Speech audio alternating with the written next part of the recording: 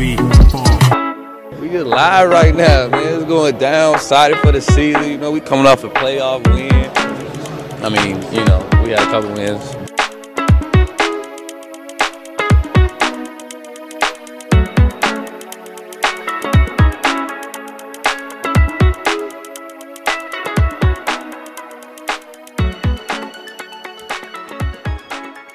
Hello and welcome to episode 157 of the Brew Hoop podcast. We are back after a lengthy absence because when we last recorded it was before the draft. And honestly, I didn't think they were going to draft anyone, so I just kind of figured I'm going to punt on it.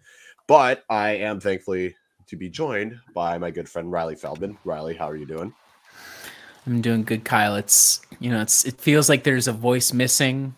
Now that he's retired, he's rode off into the sunset. And it's gonna be hard replacing Mitchell as the occasional host of the podcast. So I'm doing good. My volleyball team has horrible, just horrible. We were one of the worst teams last season. We played last week, got destroyed. And ironically, one of the guys on the team, he looked like extremely out of shape Pat Connaughton. So I'm gonna chalk it up to the fact that I just kept staring at him. I was like, it was like an uncanny valley. It was like, okay, is Pat Connaughton on the rec volleyball team I'm playing against? And did he really let himself go this summer? So I'm going to blame poor performances on that. But otherwise, I'm good. Thanks. All right. And speaking of retiring, yes, we are sad to see Mitchell Maurer, former co-managing editor of Brew Hoop Go. We do, however, have the other former co-editing manager of Brew Hoop. Adam, how's it going? I'm just thankful to be here. I can't believe you guys wanted me back. It's really gracious of you. What I was thinking of when I was hearing Riley again tell about his volleyball stories, it does sound like even when you lose, failure is but a step on the way to success. Is that kind of the mantra of the team? Yeah, when the press interviewed me at the rec league court after the fact, I looked really wistful and said, I talked about how Michael Jordan did not win a title every year. And so that means that I can also have bad games and it's not a failure. So and I said, yes, I'm aiming to be the Michael Jordan of rec league volleyball in Minneapolis, but I'm not there yet. It's a journey. You're right, Adam. Well, I'm happy to see it. And I'm happy to be back with you guys on the show. That is fair. It was kind of funny because before we recorded, it's like, all right, Adam, do you want to host? He's like, no, just didn't even want to bother. He is fully retired. I'm surprised he is here, but we are thankful for it. So let's talk about our favorite thing. He's back because he's sick. He's got a sickness, and it takes a long time to get it out of your system. During my daughter's nap yesterday, I caught up on Summer League. That's freaking sick. It's terrible of me. Well, speaking of Summer League, that did happen a couple weeks ago. The Milwaukee Bucks started really promising. They started 2-0. Things were looking great. Marjan looked like he was going to be the next superstar of the league. And then the Bucks lost the following 3 games after. I don't remember who they lost to. I think the Nets, the Heat, and the Kings. So it is what it is. That's not really, we don't care about wins and losses in Summer League. But we did kind of get a glimpse of some of the young players that Milwaukee has brought in. So Marjan, as we mentioned, he averaged 13.3 points, shot 42 from the field, which seems a lot lower than what I had expected. Granted, he had one terrible game, but his first 2 games were great. Only shot 26% from 3, so not good either. But he shot like 66% from the free throw line, which is an improvement, and also got to the free throw line a lot more. So that was encouraging. Rookie Andre Jackson Jr., he averaged 5.4 points, 6.4 rebounds. He seemed to have a highlight play every single game, so it's encouraging to see his basketball IQ and athletic ability stand out. Chris Livingston averaged 10.6 points, which was a lot higher, 5.8 rebounds. And I think those are really the 3 that we care about the most. Yes, Drew Timme was there. Taco Fall was there. There are a couple guys that were there who might make the G League team. But, Riley, what were your thoughts on the exciting Summer League action that happened in Vegas? My main thought was, has AJ Green really made it to the point that he only has to show up for 2 Summer League games, put in a couple of threes, and then call it? I mean, I guess that's what guaranteed contract money does for you, is you no longer have to slumber with the other dudes. I I liked Marjan's aggressiveness. I think that was the big change of last summer league versus this one. Last one, you could see not tentative per se, but trying to understand what his role was going to be. Obviously, rookie, like super hyped up. And this time around, he had no issues at all, like driving to the basket, a lot of like aggressive defense, good transition play.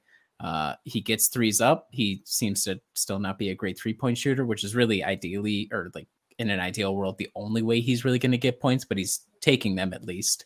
So I think Marjan showed a marginal increase in his capabilities, probably not the leap right away that we were all expecting. You know, summer league is not, it does not make or break reputations, or it's not the whole picture of what is going to come for these guys. But if you have a great summer league, it's better than not having a great summer league.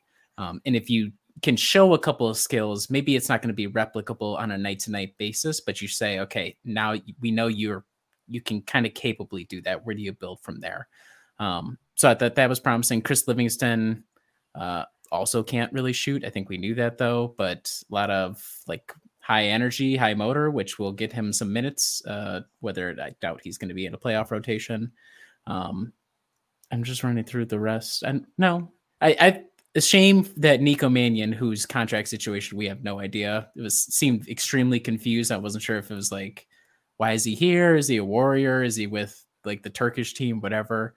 A shame that nobody kind of stepped up to make a case like, oh, I could be like a deep point guard option. Like Lindell Wigginton was not great in terms of distribution as a point guard in his 2 games. He didn't play a lot, so I'll give him some slack there. But I was hoping one of these guys would kind of be like, oh, he could be an interesting guard-ish option, but nobody stepped up. So I guess that's the main thing I was say concerned about, like, oh, could we have found a cheap point guard? We didn't. So at least with this crew, as far as Summer League goes. Yeah. Adam, you mentioned that you watched Summer League. So what were your thoughts on the Young Bucks? You know, I thought there wasn't a whole lot of fun takeaways from it. I thought like Andre Jackson Jr. seems interesting. The thing about him that was so strange is, I mean, he never scored at all in college. He can't shoot a lick out of the ball. What did he shoot? I'm surprised he was even at 20% from 3, to be honest. Granted, that's on 0.2 attempts per game. Yeah. So it was rough for him. At the same time, there were some moments, and I don't know what sort of configuration this means for his place in the wider Bucks roster and how he would possibly work on a team where they already have one player on the floor all the time who basically can't shoot in Giannis. But he did make some passes that, you know, were illustrative of why he was picked, I think, that early and what he was doing for UConn as a kind of a nominal point guard, apparently. Like, you could see the vision there, whether it was a skip pass or he would get down below beneath the basket. And because he obviously doesn't have the strength or skill to finish, he's able to do one of the like underhand dish passes out to someone on the perimeter. So I thought there was some intriguing stuff from him, and I'm curious to see how he fits on the big team. But other than that, his offense was just absolutely atrocious. I don't know. The weird thing about Marjan, I'm curious about your take on this, Kyle. So I thought when he was drafted, when I was watching him, I thought, okay, I think this guy will be on the floor because it seems like he can play defense. But I would say to this point, I have not thought his defensive performance has matched up at all with like the skills that I assumed he had coming out of the G League. And I didn't really see anything in this summer league to change that. Yeah, I think in terms of defense, a lot of it was the idea that he could be a wing defender. And I think a lot of it is still he just hasn't bulked up enough. We'll see how it is this year because he has bulked up a lot in the last year. And we didn't see a lot of that, but also with Adrian Griffin's supposed defensive style, it is going to be a lot more aggressive on ball, a lot more trying to gamble for steals, which is something that maybe Marjan could thrive in. So there is that potential now with this new defensive scheme. I think in Bud's system, it would have been a lot harder to kind of see it, but maybe in Adrian Griffin's, it will be. But I think the thing that really stood out to me was more, I thought he's going to be productive on offense by being kind of an off-ball cutter. And I think that's something he could do. If he can make the cut, get the pass down low, kind of bully his way into drawing a foul, then that is something that's something that I think will be new that we'll see. In terms of him wanting to be more aggressive, I think that was encouraging. I think that's also just getting the confidence of playing a full NBA season. So I think with MarJon, it was kind of more of a, can you handle taking on more responsibility and kind of being more of that go-to guy? And I think he did pretty well in that aspect. Andre Jackson Jr., again, he's going to make plays. He's going to be a highlight reel. He can't shoot, but that's fine. I just need him to do something, and he can do that.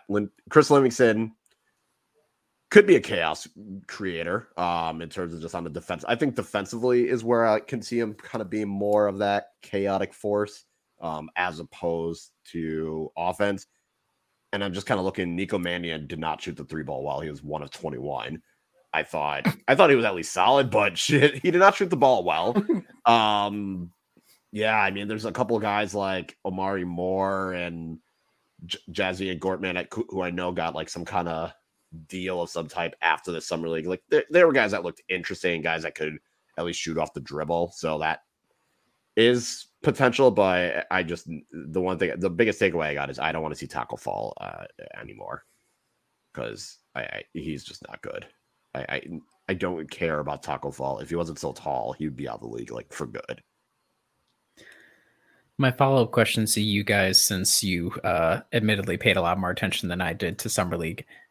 One, how different does this team look if Jabari is able to make it? Do you think champions? Are we talking, was it, because let's be frank, the offense for pretty much everybody was horrific, and the 3-point shooting, very Bucksian, was horrific. Does Jabari Parker change the fortunes of the Bucks Summer League team? Potentially. The Jabari that you remember. Potentially. I mean, he would shoot the ball. He's got an offensive game, so probably could have at least, I don't remember which Summer League game. It was like the Summer League where Milwaukee just could not shoot a ball. Like it was below like even Milwaukee's standards. There's one game. So maybe he could have helped with that game. Would it have increased would you have tuned into more of Summer League if Jabari? Okay. Yes. Okay. So it would have piqued your interest more. I think so. And for literally no reason at all, because I know in my heart of hearts that he's just, it's done, it's over. But it just, part of me was like, oh, why not? Everybody loves like a stupid story like that, like, oh, that guy came back, and yeah, sure, at the time everybody was really dogging on him and calling him like the worst human being ever. But now we won a title, so it's all good. Maybe he can come back. I would have loved to have seen that. So I'm trying to think of the last time. The thing that really, and obviously I would never compare any of these players to Giannis. I don't want to do that. But the thing that really sold it for me was yesterday when I was watching. They showed some brief highlights of Giannis's second year, his like only Summer League he did, and he had one drive to the basket where he like crossed over, drove past someone, and then dunked right on someone, right in their face. And I was like, dear God, we have no one even close to doing something like that on this team right now. Like it's hard for these Summer League teams, especially when you're picking late. Like we have to invest so much in anyone who the Bucks draft at this point because they've been so bereft of youth for so long that it makes it basically a requirement as a fan to cling to almost anything positive that they show. So that's why it was a little dispiriting to see MarJon fall off so much after those first two games, because I thought it was really cool, like you said, Kyle, to see him get aggressive. But other than that, I mean, it's hard to feel like there was much else to take away. My only other note was that I think the Bucks should hire Drew Timme as a coach for Giannis permanently to help improve him on his push shots around the paint, because if Giannis was able to hit shots like Drew Timme was hitting, I think that would like improve his points per game by quite a bit. So that would be my one note on the team. Is there literally anything more Bucks than every season we're like, if Giannis gets in the gym with Hakeem, then it's going to change everything? Or like, what if we hire Drew Timme to come in as a personal coach for Giannis to really revamp his offensive game? That's the most Milwaukee Bucks like solution to that problem ever. Look, we're trying. We've tried everything else. Hakeem is not happening. Apparently, it's never going to happen. So we just gotta throw stuff. We're just throwing stuff against the wall and hoping it sticks. My other question I have for you guys, do you hold this against Adrian Griffin in any way? So not obviously the record. Who cares about the record? I don't care at all. Was there anything that you guys noted right away that seemed from like, yeah, again, it's summer league, so God knows, but was there anything you could like, you felt like you could attribute to Adrian Griffin stylistically? Did you learn anything about him as a coach, in your opinion, coming out of summer league? No, With all the caveats. The only thing I could say is it was against the Kings game, and I think the Bucks were down like 12 points or something. It was like fourth quarter, like 4 or 5 minutes left. And they went into this full court press, which just absolutely made the Kings forget how to play basketball. And the Bucks went on a little mini run to the point that they had a chance. They had a final shot to win the game. So it was kind of interesting to see. Like, I don't know how much of this is Adrian Griffin wanted to try and win the game as opposed to, okay, let's just do it because nothing. I don't know. But there was at least something there where I was like, maybe this was him wanting to dial up pressure. So I guess he's not shy of doing that, but I couldn't take too much away from his coach. Like, cool that he was there, I guess. Like, getting a chance to kind of work on that coaching element, and especially with guys like MarJon and Andre Jackson Jr., a chance for them to show him what they can do. Answer, not a whole hell of a lot. All right, sorry, Adam, go ahead. Yeah, that it is true. Offensively, absolutely nothing. Defensively, really the only thing is, like Kyle said, seems to apply a little more pressure, varies up the looks more often than I think we would have seen from Bud. He was doing zone, he was doing, applying the full court pressure occasionally. I think we're probably due for more open threes than we had last year. Just if the pressure is going to be any indication, and them teams act with actual NBA players breaking through a modicum of pressure and then finding an open shooter. But again, who knows? Maybe that looks totally differently, when you have actual Bucks strong defensive players working the geometry of the floor. But hard to take much away from the summer league performance by Adrian Griffin.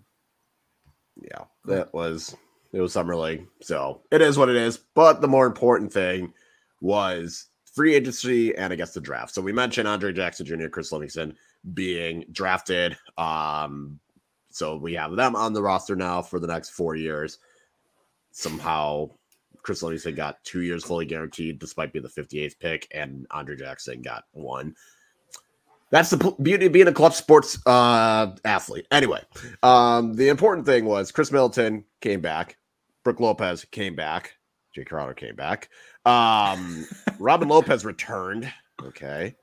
AJ Green is back, and they signed Malik Beasley as well. So the two most important things, Chris and Brook. Chris has a 3-year, $93 million contract. Brook has a 2-year, $48 million contract, which apparently he reneged on the deal with the Rockets, which makes it all funnier. So thanks, Brook. Riley, out of the names I listed or anything, what was the biggest, what stood out to you the most with the players that Brooks brought to the squad during free agency? I was leading the charge on the Monday Morning Media Roundup every week to see Jay Crowder thrive in a foreign market because he was that bad. I thought it was over. And this guy has 9 lives. What happens? Horrible. Just a horrible performance in the playoffs and for like a good portion of the regular season. And it's his luck that the coach gets fired, and he's like, oh, that coach didn't really like me, so this one. And now he comes back. Okay, great. Bringing Robin Lopez back, come on. That's bait. What that is to me is John Horst putting up some bait on a hook, seeing if I'll take it. I'm not going to take it, but that perturbed me deeply. The Chris Middleton deal seems reasonable. It's so funny in the NBA because things are designed like, okay, if you assemble the right guys, you can pay those guys like $1 gazillion. And then it's also the flip side is you have no choice but to pay these guys $1 gazillion, and you can't do anything with if you don't pay them. So it seems, as far as I've been told, it's a discount. Seems like it's going to average whatever, 31 million a year, which is super reasonable for me. I mean, he was set to make 40. I think 31 is a reasonable number. I assume it's a player option in the 3rd year, which he will more than likely pick up or opt out and get another big contract. And the Brook Lopez, I think for where this team is at, even though Brook is aging and he could turn into a dinosaur any second now, any day now, it could just happen. And we could all be there and witness it happening. But until that point, new coach, trying to build a new defensive philosophy. I think it makes sense that Brook comes back. Again, another guy that we would not be able to replace. And it's unfortunate we had to pay him $24 million, but if the Rockets were going to pay him an obscene amount of money as well, I guess I'm glad that we ponied up to keep him, even if that does restrict our ability around the second tax apron. So would I say disappointing? Yeah, maybe a little bit, but it's like every free agency with this team. There's only so much we can do. So as much as I could hope, like, oh, we'll get some like exciting guys. I was excited about Malik Beasley, and then I was promptly told he sucks. I'm like, okay, well, great, awesome. I was so confused. I was like, oh, cool. It's like he like actually has played in rotations, and I was like, yeah, he's got awful. I was like, fuck. Seriously, okay. So yeah, it's fine. It was a fine free agency. Nothing exciting to me. What about you, Adam? I'm curious. So Riley, what for you? What's like what would they have done that maybe would have gotten you like mildly excited? Like what are you sort of thinking of when you're thinking about what Horst might be doing with the roster to vary it? When I'm thinking about the roster, I'm thinking of another podcast host, right? I'm thinking of a guy who spent part of his summer talking about the difficulties and the travails of the Heat series and how it really wasn't on him. Not really. It was like, wow, can you look at Jimmy Butler? He's amazing. Hats off to that guy. I think trading Drew would have been, and that might still happen. Okay, Who knows? okay. That would have been my big thing. So like, I understand all the components around it. And once you pay Chris, once you pay Brooke, your options for filling it out become, so I get all that. It's more so I'm a bit perturbed that we're as of right now running it back with, and maybe it'll change once other trades go, because we're waiting on James Harden, we're waiting on Dame Lillard, so maybe it'll change up. But my big thing was that both Drew and Chris for the moment are back is what perturbed me most. Well, what do you think about that, Kyle? I feel like the Drew question is the biggest question that we got our answer to, but I think is still will be a lingering question this season.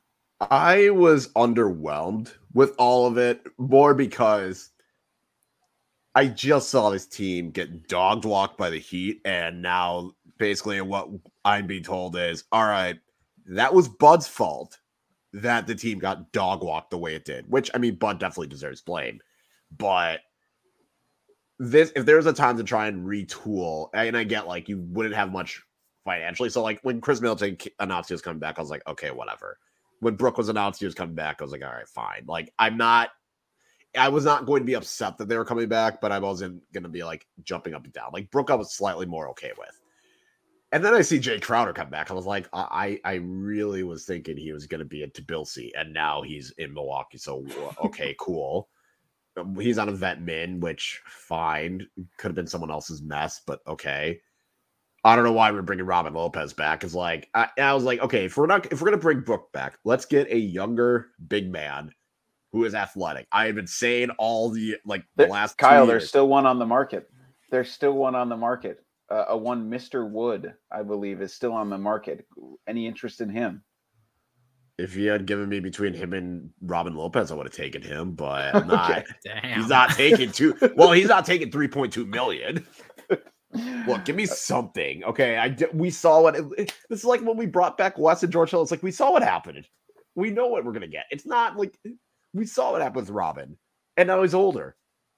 We didn't need to do this. So I think for me, it was like that. And it's like, we don't have a backup point guard.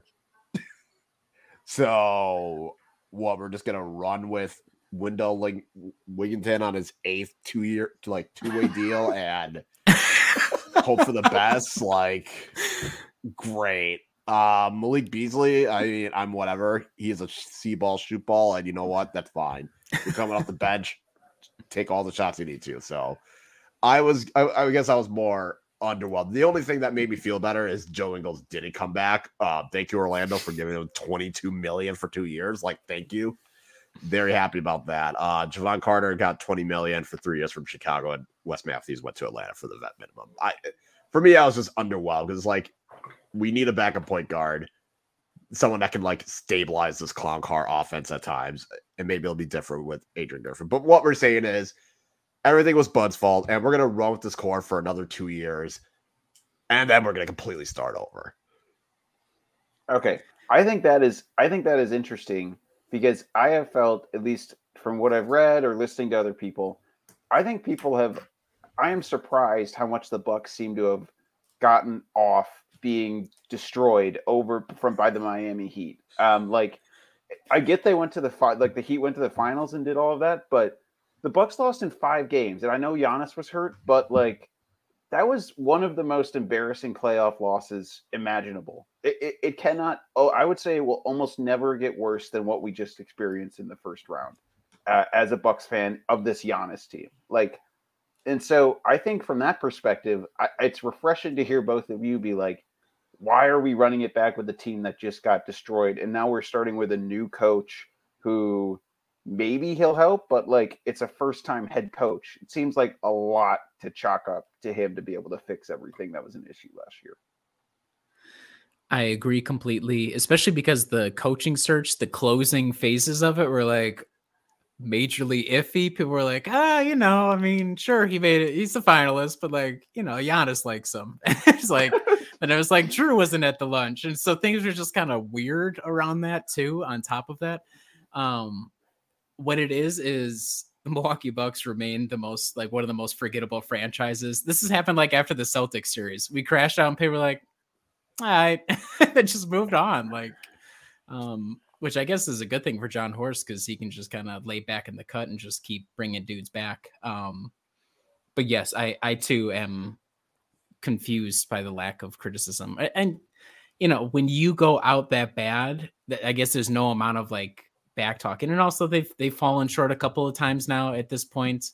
Maybe you can chalk it like mostly people are going to put a bow tie on the Mike Budenholzer, like, oh, that was just kind of like the nature of that team. And we'll see how it goes from here with the new staff in place.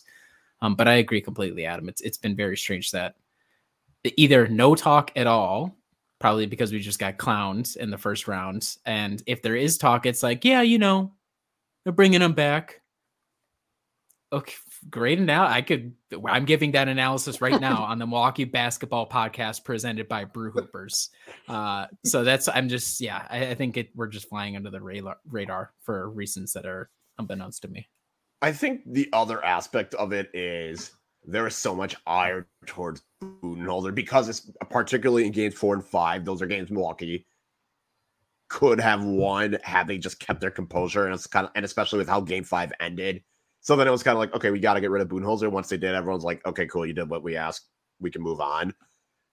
And it felt like we weren't pointing enough fingers at everyone else. It was kind of like, all right, point the finger at Bud. He's gone. Cool. We're just going to bypass Giannis being absolutely dog awful on the free throw line. We're just going to bypass, like, yes, we want to trade for Drew, but in order for that to happen, someone has to make a deal worth a damn. And maybe John Horst was trying. He's like, I can't get anything of value. All right, fine. But you kind of look at the rest of the team, and this is where the next question I'll ask is, do you see a trade coming? Because right now, they have like 14 guys on contract. That's not including Thanasis, who will probably get one. So is John Horst going to make a trade? And maybe we are waiting for James Harden and Damian Lillard to kind of make their calls first, which will then make that shift. So do you think John Horst will make a trade before the season starts? I'll just ask both of you that. I think yeah, go ahead, Adam, you go. Oh, you go. I think so. I think there needs to be a little roster consolidation. I think, like you said, Thanasis is going to get a spot. And I still wonder if they're really going to go into the year with 15 players, and maybe they want to, dump a couple people out and bring someone in. I don't know who that person would be, but I think there's a clear sort of between the Malik Beasley and Grayson Allen and Bobby Portis is really the guy that I he's fine, but I think we're probably like ready to move past that a little. Now, could he be better under Adrian Griffin where he isn't forced to zone drop all the time? Maybe, but I have some questions about how much he'll last in playoff rounds. He was good against Atlanta, great against Phoenix, but in the highest leverage playoff series the Bucks have had that went down to the wire, he was basically unplayable. So I just don't. I have some questions about his fit still, and I think he's a good player who would be coveted by other teams. I think possibly same with Grayson Allen, who I think gets a bad rap and was actually pretty good in the Heat series by standards based on the Boston series the year before, which admittedly is low. But I think Horst will do a little bit of consolidation. Will it be an amazing trade? I don't know. I don't know if he's, I think based on his track record, it could just be kind of a trade those players, get someone new in. Who knows if they'll move the needle all that much, but I think something will happen before the season starts. Yeah. I have a depth chart written down, which will be useful in our 8-man rotation exercise in a few minutes. So stay tuned for that, folks. Under the point guard category, I'm not even putting Drew anymore because I'm tired of it. I'm tired. So I literally have nobody there. I have nobody in the point guard spot. Now Drew will start there, but as we have been shown year after year, Drew is not really. I appreciate Wes Matthews gassing him up as the best point guard, if not maybe the best player of all time. I appreciate Wes saying that consistently in the media, but Drew is not that. So I'm going to move him to shooting guard. And that's a problem. Like no matter how gifted, of an offensive mind Terry Stotts is, and then obviously whatever Adrian Griffin brings, the core component of the team is still going to be 3 guys who are not awesome dribblers or like passers. They have inspired moments and they can create for themselves and they can all score for themselves. But as is currently constructed, I see like one direction for this offense, which is right into another freaking wall, another brick wall. And it doesn't even have to necessarily be Giannis. We've seen it enough now where it's like, okay, each guy gets to take a turn being horrible on the offensive end of the floor. So, and John Horst, I think he said in an interview, he's like, oh, I think, we're pretty confident with our ball handling on the roster. There's like enough guys, all that. Which I mean, yeah, it's like, well, it's enough to get them through the regular season, no doubt. But I think the real question will be, as it has been the past couple of years, is it enough to get you through the playoffs? It was enough to get us through one run, barely. But it hasn't been enough to get us through 2 other seasons after that, after we won the title and then went out pretty sadly in both instances. So I too would expect some sort of consolidation. Maybe it is just a simple like Bobby plus somebody to bring in a guard, like an actual point guardy kind of guy. I don't know who that would be, but I would kind of expect that. I don't think we're going to trade Drew. I think we're going to roll with Drew, see what happens, barring something insane. But I think we're going to keep most of, because they want to try and also set up Adrian Griffin to succeed too, and taking away like the lead point guard, one of your big stars, is not going to make it more cohesive for him. At least now there's going to be like a certain floor that they can work off of. So I think it's incentivized to keep Drew for the moment. Do either of you expect the offense to improve like in the playoffs? No. I just, yes. I don't know how that. Yes, you do. Actually, okay, I like that. Okay. First, I don't think there's going to be a trade before the season starts. Make the AJ Green case. Go for it, Kyle. This is the time. You know what? That actually was going to be part of my argument. No, just kidding. I don't expect the trade to happen before the season starts. I could see a trade deadline move where Bobby and Grayson or Bobby and Pat or someone in like 2 of those 3 guys get traded around trade deadline. I don't think it's going to happen before the season. Kind of like what you mentioned, Riley. At least have a more cohesive team that at least makes it easier. I do think the offense will get better only because I'm sure Adrian Griffin will try to make them not do a bunch of dumb stuff. Granted, these players still have a tendency of doing dumb things, but with Bud, it was kind of like, whatever, just go do whatever. And it is what it is. And I don't think Adrian Griffin's necessarily going to let that happen as much because he's going to want to figure out what works best for him. He's going to want to kind of prove himself. He's going to try and establish this tier, because we knew like year 1, Bud had the system. And then they were trying to make the system work. And it was brand new. So it was like, okay, we're going to try it. And then once it showed there was some success, it was kind of at this point, you could sleepwalk through it. And also because it was very simple and basic. We don't know what it's going to be. So I figured maybe they just won't have a bunch of games where dudes are just chucking up threes for the shits and giggles. So I think there'll be some improvement on offense only because I'm sure Adrian Griffin will actually try and coach and pay attention during regular season, as opposed to Bud, where he kind of knew his system would be good enough to get through the regular season, but then come playoff time, that's what I'm wondering. Plus, if he could bring AJ Green off the bench more often and shoot threes, like that's gonna help because no one else on the team could shoot threes on a consistent basis, I guess. Maybe Malik Beasley might just shoot Milwaukee into the games as well as shoot them out of games in the regular season. Yeah, but I hate that's our solution. I mean, it was like Brent Forbes, right? Like Brent Forbes will kind of shoot us into a couple of games. He helped really went a long way to winning us the Heat series 2 seasons ago now. But I hate that like our solution is Malik Beasley might get hot. Now that I know that he sucks, I'm like, well, I don't expect that to happen. Not really, not sustainably. See, it's because everyone thinks he sucks that he's going to actually be okay. That's my theory now. The number of seasons we've had with this team, even without Drew, where it was like, oh, well, let's just get like a fifth guy who's like a really good shooter. Or like we just roll through Kyle Korver, Bryn Forbes, Malik Beasley, understandably so because of what the construction is. But that means that like the core, the heart of the offense, which has had moments, but really struggles for the most part in playoffs, like consistently, no matter who the core players are.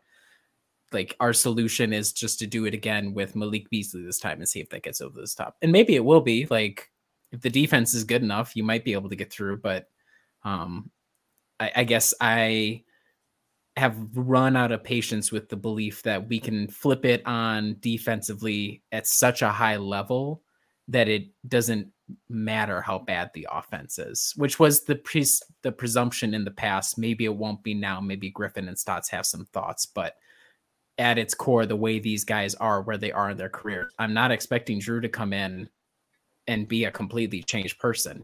He's like entering his mid-30s. He is what he is, like skill set wise. So that's just my main concern is like, no matter how many bells and whistles Griffin tries to put on here, there's really only a couple ways they can play.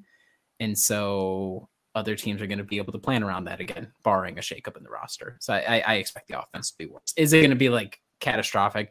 Not at all, but I do expect it to be not great. Average at best, probably. Like I'd have to go look what we had last season, but okay. I'm just curious what it's going to be like. The frustrating part is it's going to feel like the whole regular season. I don't know how much we'll be able to even account for that because like they were close to top 5 or top 10 in offense under Bud for many of the years that he was there, and then obviously we know how that cratered in the playoffs, but.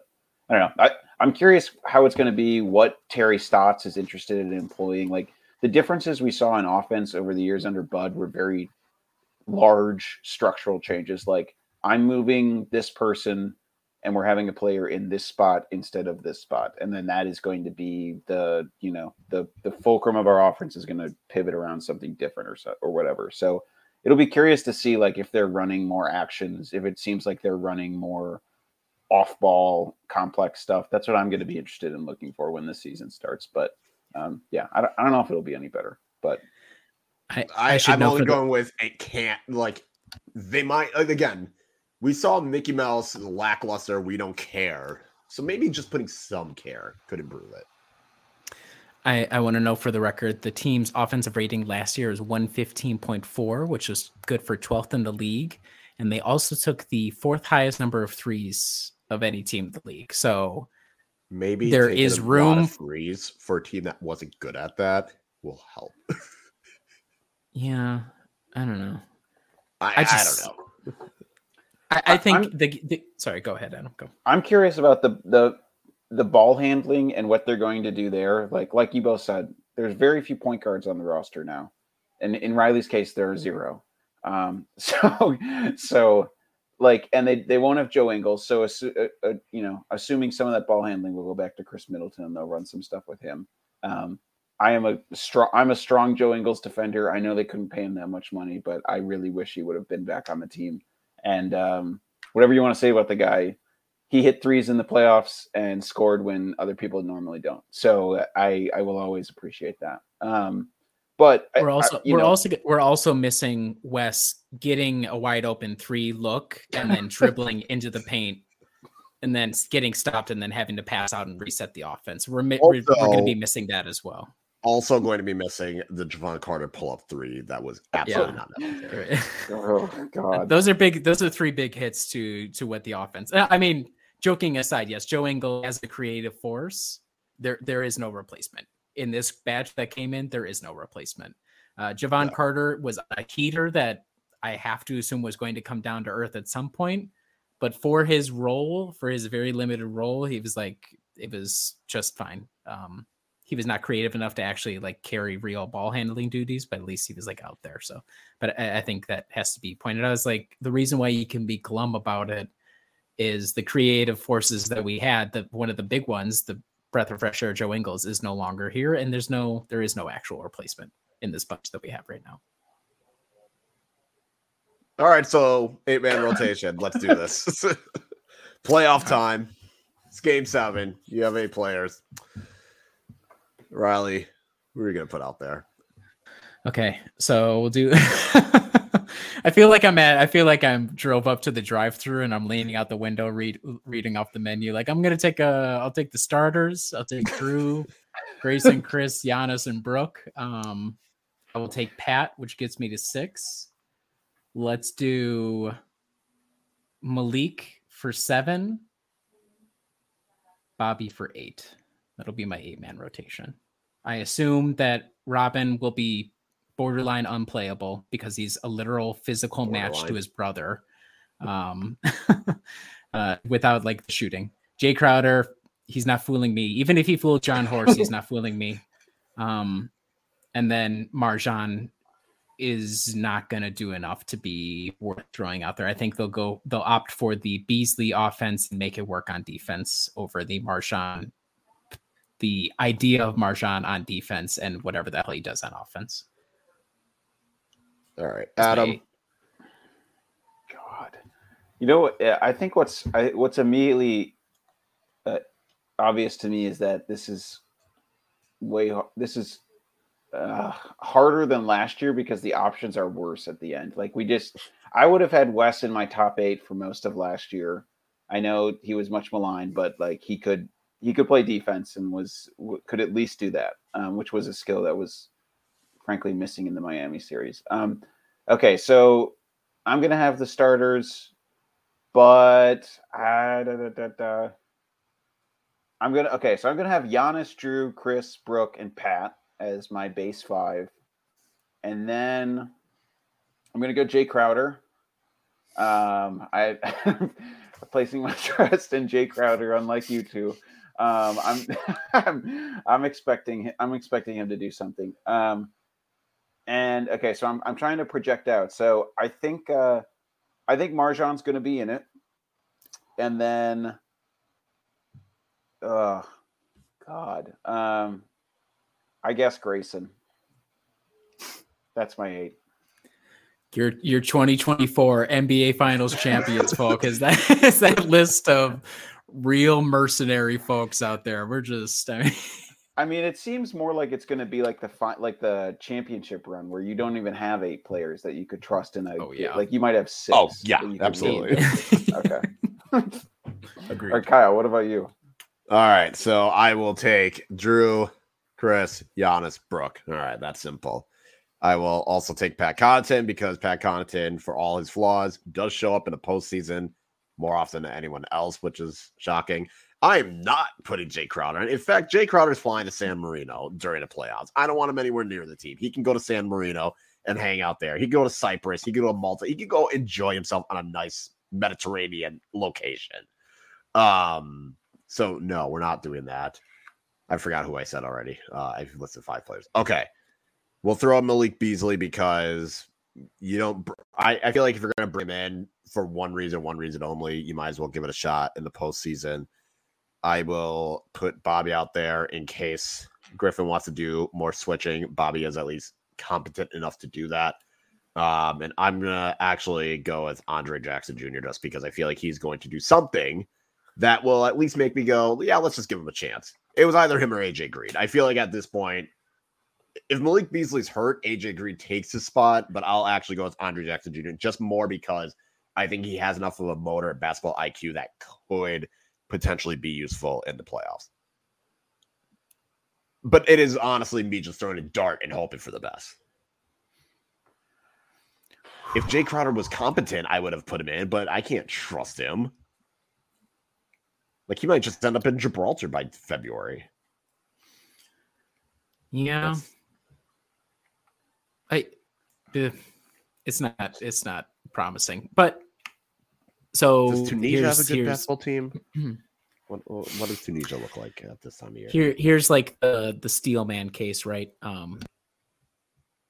The Steelman case is Chris Middleton has finally, they've only done like a 30th operation on his knee. So this is the one that's going to fix him.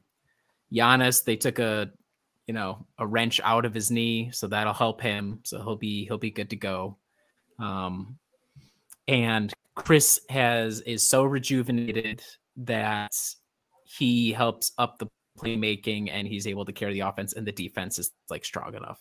Because the Jimmy Butler situation was really, really, really, really, really bad. Really, really, really, really, really, really bad. But I still have to hope that in this core, somewhere in here is like that defense that has been so good in previous playoffs that I still think you can drag that out somehow.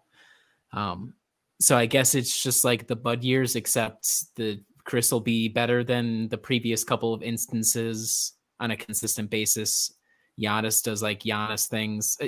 We should talk about, you have to consider Giannis like, okay, is he going to make more leaps? Or are we kind of like reaching a plateau with him? But even if a plateau is very good. So just like a solid to really good defense with Chris, who is better, and maybe Drew isn't just an absolute zero on offense. Like, I guess that's the Steelman argument. And it won us the title before, so why couldn't it again in the future? And in the state that the Eastern Conference is in, it's not unreasonable to say this is still the core could get you to the finals. Like, I don't want people to listen to this podcast and think I'm like, oh my God, we're going to be like a second round out. I don't think that at all. I think it has the possibility talent-wise to still get to the finals.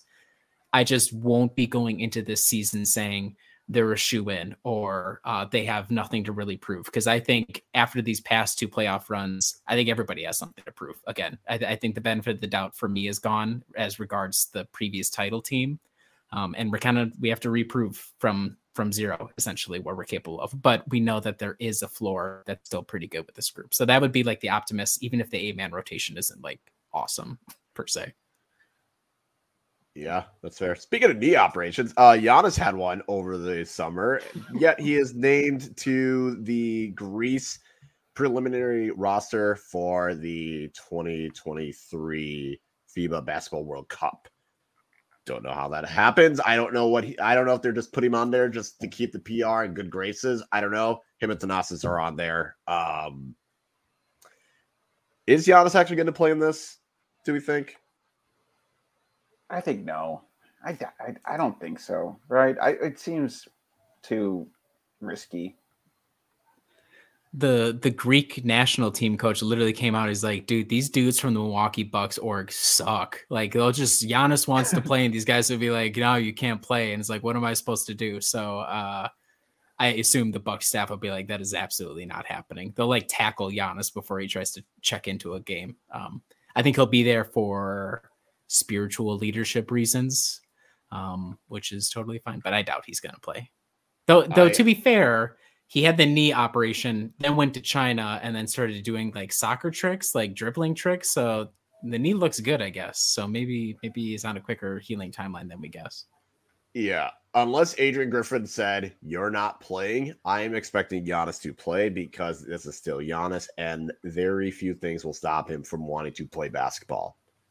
Now, I can see the Bucks calling the coach of Greece and be like, you can only play him 20 minutes. If he plays more than 20 minutes, we will come to your house and break your kneecaps. And I don't give a damn if that is threatening or not. We are going to do it. Suki Hobson is going to poison all of your food. And then at the end of the day, before you go to bed, we are going to make sure that you get alarms going off every hour for the rest of the night. I can see that. And then in the daytime, Giannis is slinging candy, hand delivery orders or whatever he's working with, like little packages. He's like, don't you guys love candy? I'm like, hey man, you're almost 30. So That's the dichotomy of the Giannis experience everywhere we go. There's the lightness and the darkness all encompassed in him. I really went dark there. Do we want to talk about the in-season tournament? Do we care about the in-season tournament? Do we think the Bucks will win the in-season tournament? I'm curious for your perspective, Kyle. I'm not a soccer follower, but I know it's like supposed to be kind of like a lot of soccer leagues have this kind of thing. So I'm curious what you think about it. I think it's not going to work because the thing with the soccer tournament is that was based on every professional team in the country could play. So when you're thinking of like England and Spain and Germany, like when you're thinking of all these European places or just everywhere else, you're looking at over 100 teams playing in this thing, and it's just a knockout. And that takes the whole freaking season. And for the bigger teams, it allows them to play younger players or guys that maybe aren't an automatic starter, give them a chance to make an impression. So it works there because there's a lot of teams. Plus, it's always cool to see like the little underdog continue to make upsets. But that's not going to work in basketball when it's just the same 30 teams in the NBA that we already see. Like, it doesn't make a difference to me. I think it's whatever. And maybe if there's something that was worth winning, it would be another thing. But I think the champion just gets a trophy, and then there's like a prize pool that'll be allocated to the players if they get far enough. So it's like you're not getting like a perk for the playoffs. You're not getting like a premier draft pick. Like there's no major incentive to winning it besides pride. So I don't think I also don't know how it's going to be incorporated into the schedule because they'll still be played in their home markets, except for the semifinal championship, which is just going to be in Vegas, which I feel like this is just more of a test of will Vegas be caring enough to have an NBA team worth a damn in the future. So I don't love it. I think it's kind of just whatever. And I think it's just another attempt to try and get, TV revenue and stuff like that in the potential that maybe the regular season gets reduced. Then this can make up for that TV revenue for regular season down the road. I also don't really care. I think it'll be fine. The first year, it's going to be sort of dorky and stupid. And we're going to be like, wow, this is really dumb, especially when we get blown up by the Hornets by 40. And that'll end our run towards the NBA Cup. I think it'll be something that as they work out the kinks over the course of 2 or 3 seasons, assuming that it isn't just like a temporary thing to see if Vegas will support a team. It could be mildly interesting because part of these tournaments, and like I think of like Europa League or Champions League, where it's like teams that are at their highest level or whatever. And are there way you can like have this little extra tournament that starts seeding teams from previous years or whatever? Like I'll see how they develop it. I think it's going to be a non-issue, something nobody really takes note of the first season. And then maybe they'll learn and build it and change it a little bit and might have some interest. But it's not going to fix the fact that watching Milwaukee Bucks basketball on a Tuesday in February is still asking me to watch Milwaukee Bucks basketball on a Tuesday in February against the Pistons or whoever. So we'll see how it goes, but I don't really care. Yeah, I think the other thing is it would have been cool if they would have just had all the teams, regardless of East and West, like in their groups. Instead, it's just like, so we're just taking the Eastern Conference, dividing that up, and based off of the pools, it's probably going to be the Nets not the Nets, the Celtics out of their group, the Sixers or Cavaliers, and then the Bucks or the Heat, and then whoever finishes second. It just feels like it's kind of like I'm just rewatching the playoffs, but in a worse format. I think as a Bucks fan, I can't really care about it because it seems it's totally meaningless, and it's hard to. I won't really. It's not going to make me care about games all that much because I only really care about the games in April and May and June. But I think if you're like, I don't know, if your team sucks and you somehow make it to the semifinals, I could then see like some mild appeal for it. But other than that, I don't really see a whole lot that's in it for teams that are in the upper echelon of the league, and we're all just kind of waiting for the playoffs. Yeah, like if you're the Kings, like I feel like as the Kings would be a team that wants to take this seriously, and I think that would be kind of cool to see that happen. Or maybe if you're the Hawks and you're going to be mired in like the 7th or 8th seed battle, maybe this is like a nice thing to try and play. Like I can see for some teams, like you said, Adam, like teams that are going to probably hover around like the 6 to 10, like 6 to play in game range of the playoff standings, but maybe they have something to play for because it's unlikely that the top teams will actually try as hard. So that could be interesting. I don't know. It just feels like it's interesting how the NBA is trying to become more like European soccer while Major League Soccer is like, yeah, we're just going to make this as American as possible. I don't know. But we don't need to take a break because screw that. Vox ain't paying us. So, Riley, you have the rapid fire section. I do. I'll probably forget and still like stick some sort of ad break in when I do post-production here. So apologies, listeners, if there's just random audio here. Maybe I'll just do my own ads. Who cares? Okay, rapid fire questions. It's been a minute since we had the full podcast here, so it's going to be just a couple of questions. We'll start with a non-basketball one. The situation is you guys are at the grocery store and you are blissfully alone. It's you, it's your soul, it's your thoughts. It's not your wife and it's not your kids that are there with you. You're at the grocery store. What is your top impulse buy, knowing that nobody's going to be looking over your shoulder or saying, oh, really, we're going to grab that? What's your impulse buy when you're at the grocery store by yourself? Ben & Jerry's ice cream. Sour candy. Let's be honest. Okay, like a Sour Patch Kids, you grab like the Sour Patch Kids, or what? Yeah, or the Haribo Sour Sketty. I really like that. So that's. Okay. I would have said like those pretzels that have like the different seasoning. I would normally go with those, but the kids like those, so they'll eat it. So it's like, no, I need to buy something that's just for me that they will not eat. So Ben & Jerry's ice cream. Oh yeah, Dot's honey mustard is my other one. Ooh, yeah. See, my main issue with Ben & Jerry's is like, okay, if I'm getting an impulse buy, I'm like, I know in my heart that I should be ashamed of whatever it is that I'm buying. So like, if I come home and then I bring it in because I have to put it in the freezer and then my wife sees it, she'll be like, what the hell is this? I'll be like, hard to explain. Whereas other stuff, I might be able to like, stash it somewhere as necessary. Maybe there's a grocery store near work. Maybe I just grab something like that. So that's, for me, the nature of the impulse buy is it has to be able to just like be a part of my stash is all. Ben & Jerry's. Yeah, that's why I have a freezer in the basement. I put it there. It's a cemetery of old Ben & Jerry cartons down there. Honestly, like rarely does Emma go down there. And now that we don't use it to store breast milk, it's like, now it's just like a whole freezer that we just have sitting there. I hope your wife doesn't listen to this podcast. Okay. Big news out of Philadelphia, Pennsylvania this past week. Joel Embiid says that he just wants to win a title. God dang it. And it could be in Philadelphia or it could be anywhere else. Adam, how many seasons does Joel Embiid have left as a Sixer until he moves on to greener pastures? 8. You think he's a lifer? You think he's going to stick around for life? He's a lot. I mean, the guy is going to stay there and continue to avoid any heat.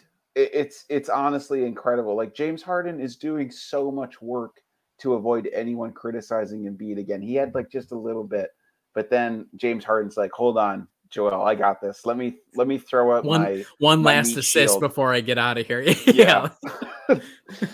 So yeah, he's just gonna stick around forever, and they're just gonna keep losing. It's gonna be really awesome. 2, because once the Sixers fail this year, James Harden's already gone. Daryl Morey is going to get fired. And then whoever they bring in is going to be like, I don't want to deal with this shit. And Joel Embiid is going to have to, and everyone's going to look at Joel Embiid and be like, yeah, you want to win a title. You don't want to be here. And then the vulture talk's going to happen. I give him 2 years. I appreciated that the Philadelphia basketball website presented by members of Liberty Ballers, the comments section, like one of the top comments was like, well, at least he's not asking for an MVP trophy yet. I was like, man, people are starting to get sick of this chick too. Well, he got his MVP now, so everyone's like, okay, I know, I gotta win. He's such a character. I'm starting to kind of turn the other way now. Like he's so preposterous.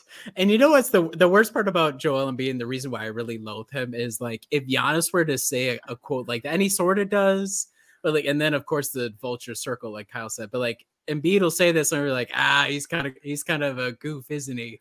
And then just nobody will do anything with that is all. Like it's very frustrating as a Bucks fan that he gets away with this, but oh well. Okay. It's the pop culture event that's shaking and shaping the nation. Barbenheimer, Barbie, Oppenheimer. Kyle asked this in the staff chat, but I will publicize it here so that you guys can answer for the listeners. Barbie or Oppenheimer? Preference between the two. Let's just say you can pick one. Which one are you going for?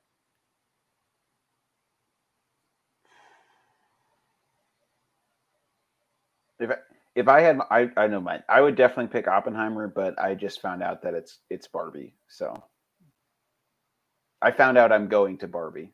So I would personally pick Oppenheimer. I was like, is this a riddle? I was like, hold on. What? I found out that the family's choice is Barbie. Okay. Yeah. I would probably, if I had to choose, I was gonna say, if I have to choose which one I want to see first, I'm gonna go with Barbie, just because I know Oppenheimer is going to be a 3-hour, just beat you down mentally and emotionally, and it's just you're gonna walk out questioning life. Barbie might have me questioning life, but at least I can get some fun into it. So I'm gonna choose Barbie, but I cannot do the watch one and then watch the other and save it. That is insanity. Kyle, are you saying Oppenheimer gives you like Bucks Nets game 3 sort of vibes or game 2 sort of vibes? Like it's a beatdown. Look, I'm going to walk out of Oppenheimer the same way and feel the same way I did after game 5 of the Eastern Conference Finals in 2021. I'm going to have low hope. I'm going to think it's all over and someone is probably going to be injured. Okay. Final question. Especially since Adam is back and he finally found a home again. Donte DiVincenzo betting on himself, and it's paying off 4 years, $46.9 million guaranteed with the New York Knicks. Both basketball questions starting with Adam this week, but I just figured he's obviously the former Buck we're happiest for, right? This offseason, making big moves. Who's the other option? Wes Matthews having another year of professional basketball. Joe Ingles making an insane amount of money. Joe Ingles getting that bag again after just not showing a whole lot on defense. Sorry, go Adam. Go ahead. Yeah, I mean, that's great for him. I couldn't think of a place that was like more well tuned for Donte than Golden State, where he could just do his dumb shittery over and over and like have it still work.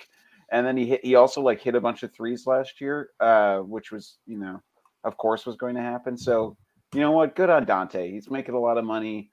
I'm sure he won't probably live up to what that contract is, but you know what? The guy is like one of the few good draft picks in the last like decade. So more power to him, man. I mean, it's pretty embarrassing when you're looking back on it. So good on him for making the mid-level as one of the best Bucks draft picks of the last decade. So kudos. He bet on himself and it worked. And I have to applaud it. I think Thibodeau is going to love him. And that's why he's going there. I mean, you could, if you were to go into a lab with Dr. Tom Thibodeau and say, okay, what elements are you going to have in here? Like the Donte would come out of the other side. It's going to be, ugly offense.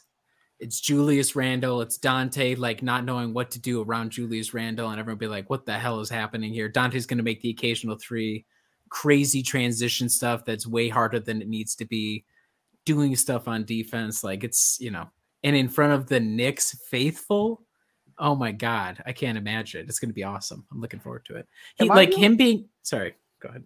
Am I the only one though who's thinking like, well, how come he didn't get injured last year, and how come Malcolm Brogdon didn't get injured more last year? Like, that's got to come home to roost now, right? Like, we've got to have some injuries. Well, everyone turned up Brogdon, so it was fine. Okay. Didn't he get injured like late in the season again? Like, didn't that happen to him? He was not.